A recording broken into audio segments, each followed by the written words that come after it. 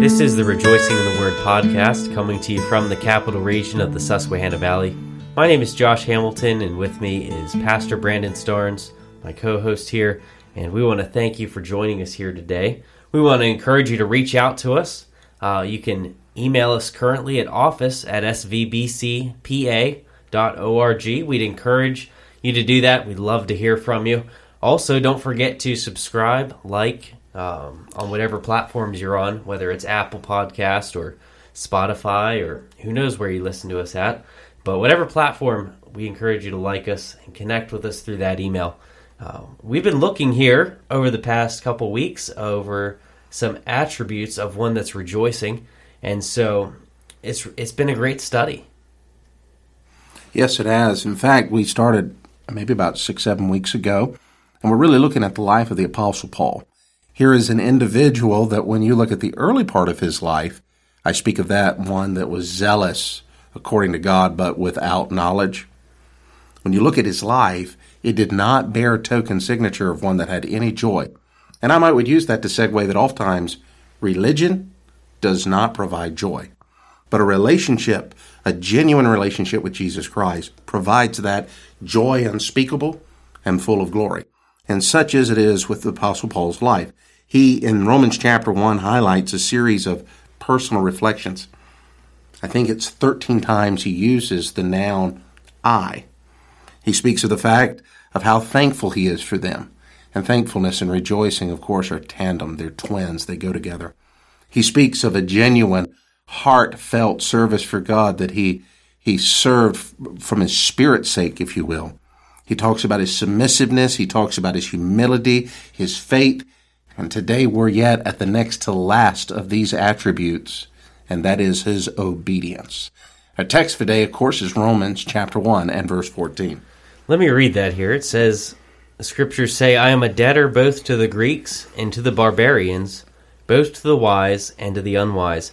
We want to consider in our topic the verse, and we want to look at the word debtor.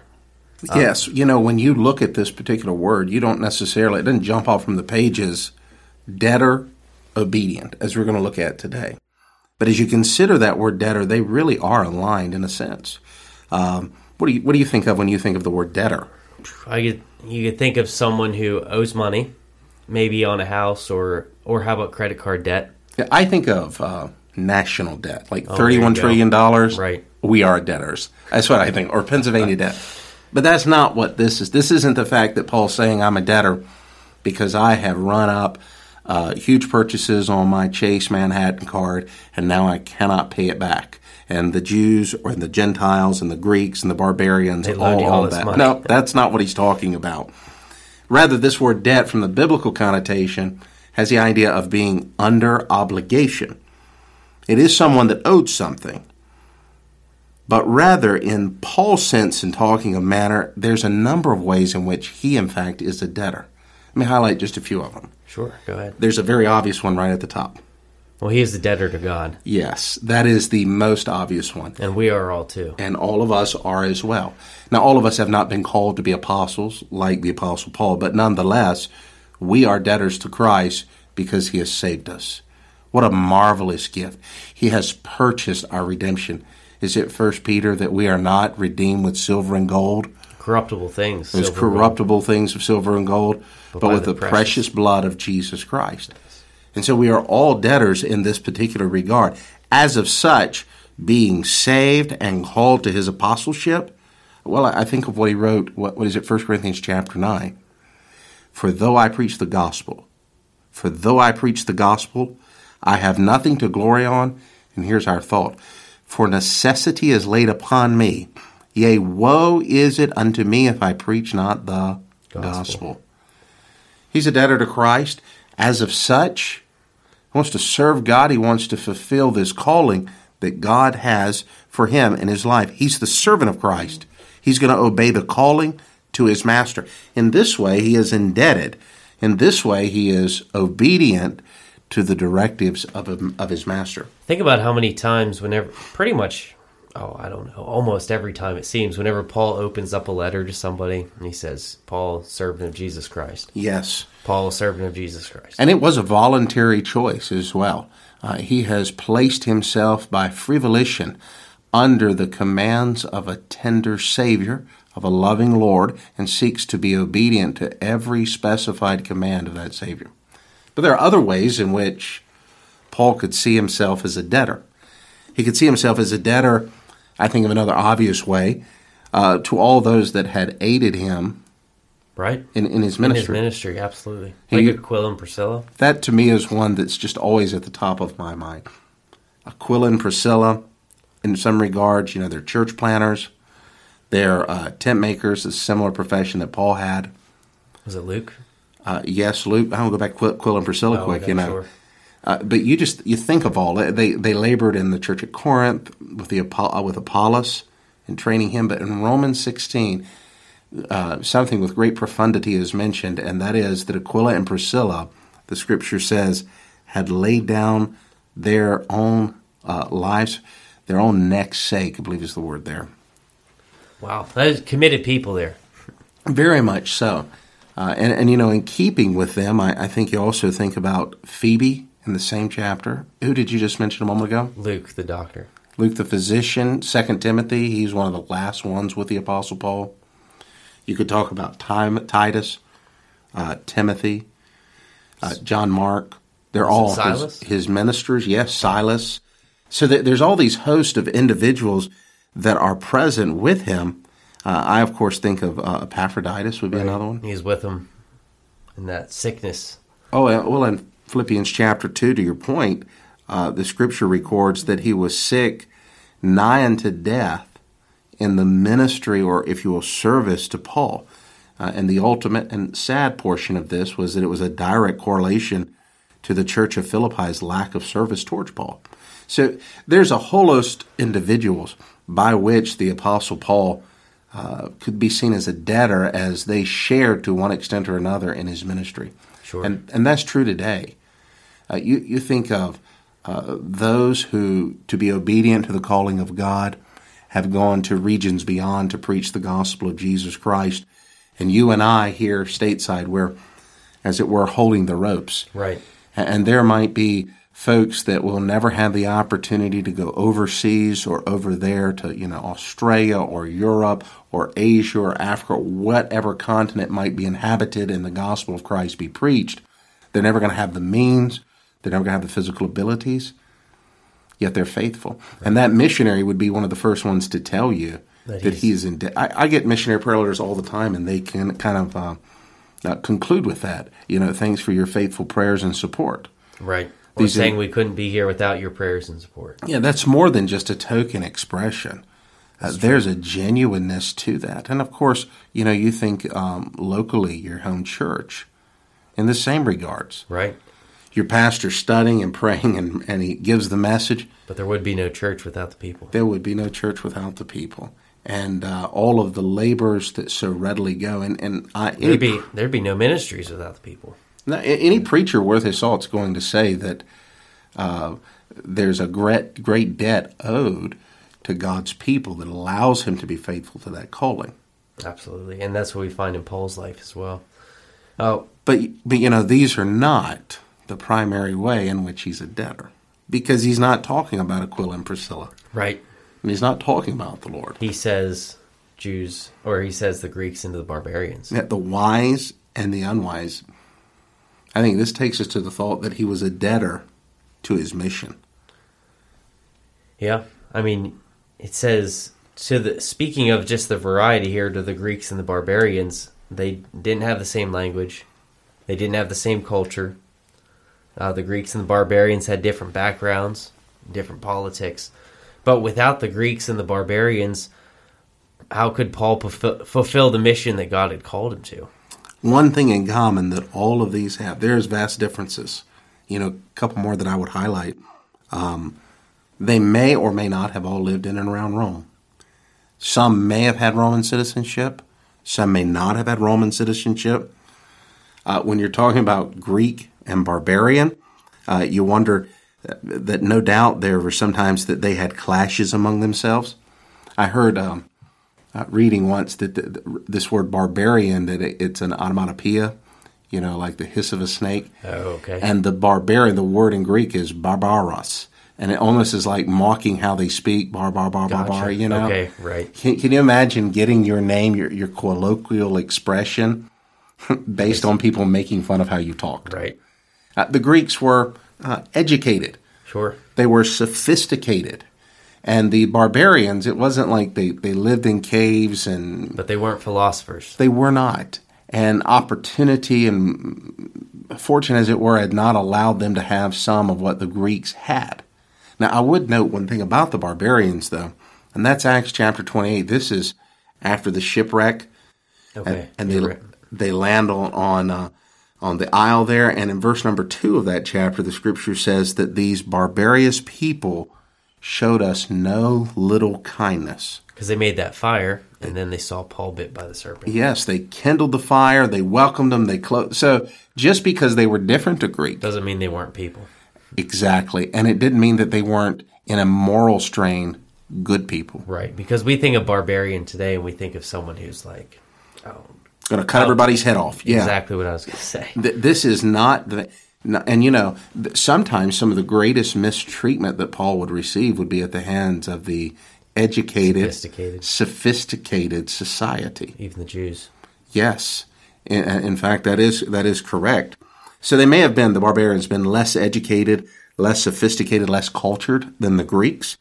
But nonetheless, they needed the Lord Jesus Christ. They needed the gospel of Christ.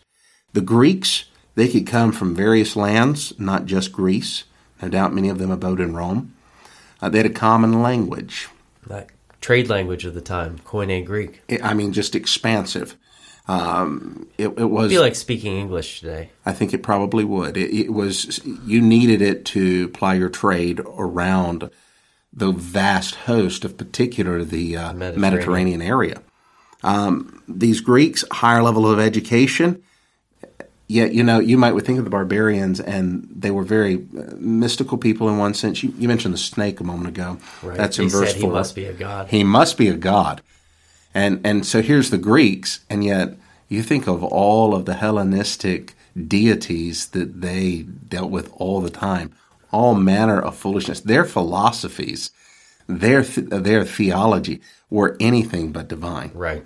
And Paul at times tangles with them, like on Mars Hill in Acts chapter 17. You worship the unknown God, you don't even know who he is. Yeah, in the 17th chapter, there's the two groups there, the Epicureans and the Stoics. The Epicureans, and this is probably oversimplifying, but they just believed, if you will, that pleasure was the chief good, read God, right, in life. That life was for pleasure, and as of such, you needed to be careful with anything you did in life that brought any type of, shall we call it, stress in your life, be that overindulgence or be that overindulgence in seeking pleasures. Wow. So they're very focused on living life. Right. And enjoying it to its fullest. It reminds me of the expression today, YOLO. You only live once, as the guy says before he jumps off the roof. The Stoics, on the other hand, they're like the natural counterbalance, the counterweight. They emphasize logic and rationality. Probably rejected pleasure.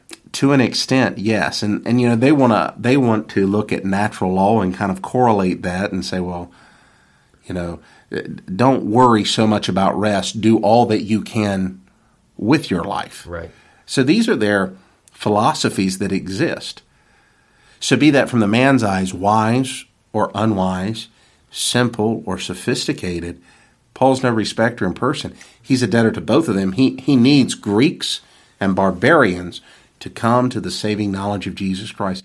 I think too often we miss an opportunity to be obedient to the calling of God because sometimes we look too much on the outward appearance of man. Sure, we see people that are different than us, maybe a different culture. I think about the Harrisburg area where we're at. You can go around and see people from all different countries. Yes. Maybe first generation, maybe it's multiple generations, but people are from all over the world are here. And what a sad reality if a Christian would actually look at the gospel as I only want people to get saved that are like me. Nothing could be more foreign to the Scriptures. That's not the gospel of Christ. It isn't.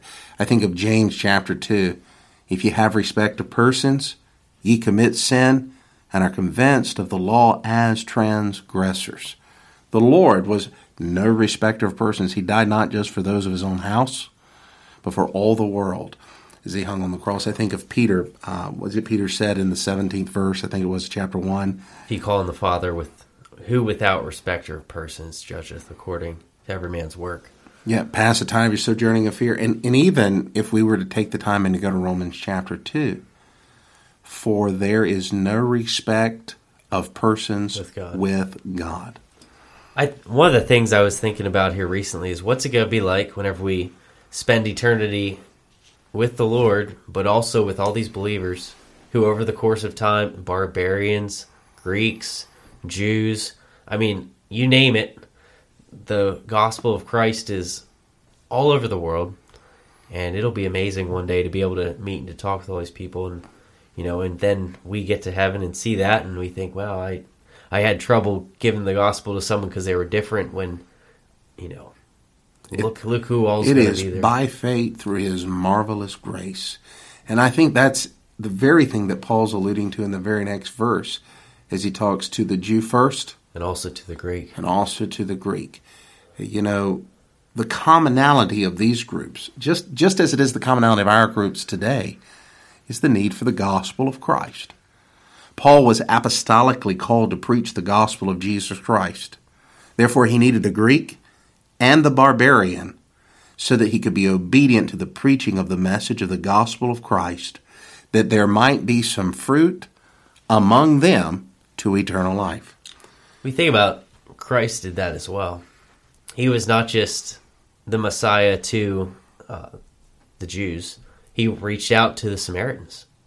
He reached out to those that were around him. Specifically, I think of the woman at the well. She's probably the most well-known account. Well, she's certainly one of the first ones that you get, a large chapter there in the 4th chapter, after coming off where he came into his own and his own received him not.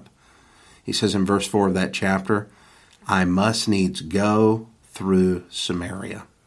That's a powerful expression. He meets this woman.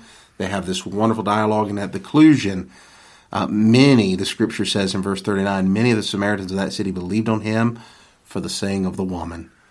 He told me what all that, whatever I did.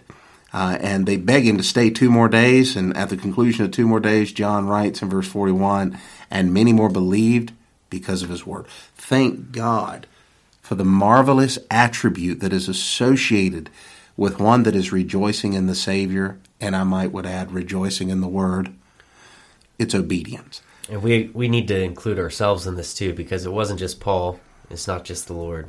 We ourselves also, if we're going to be fulfilling God's calling in our lives, need to be sharing the gospel of Christ with the Jew and the Greek and the barbarian and the Greek and all those around us. And the Lord Jesus has left us such a wonderful example. Philippians 2, let this mind be in you, which also in Christ Jesus, who become obedient unto death. Even the death of the cross. Even the death of the cross.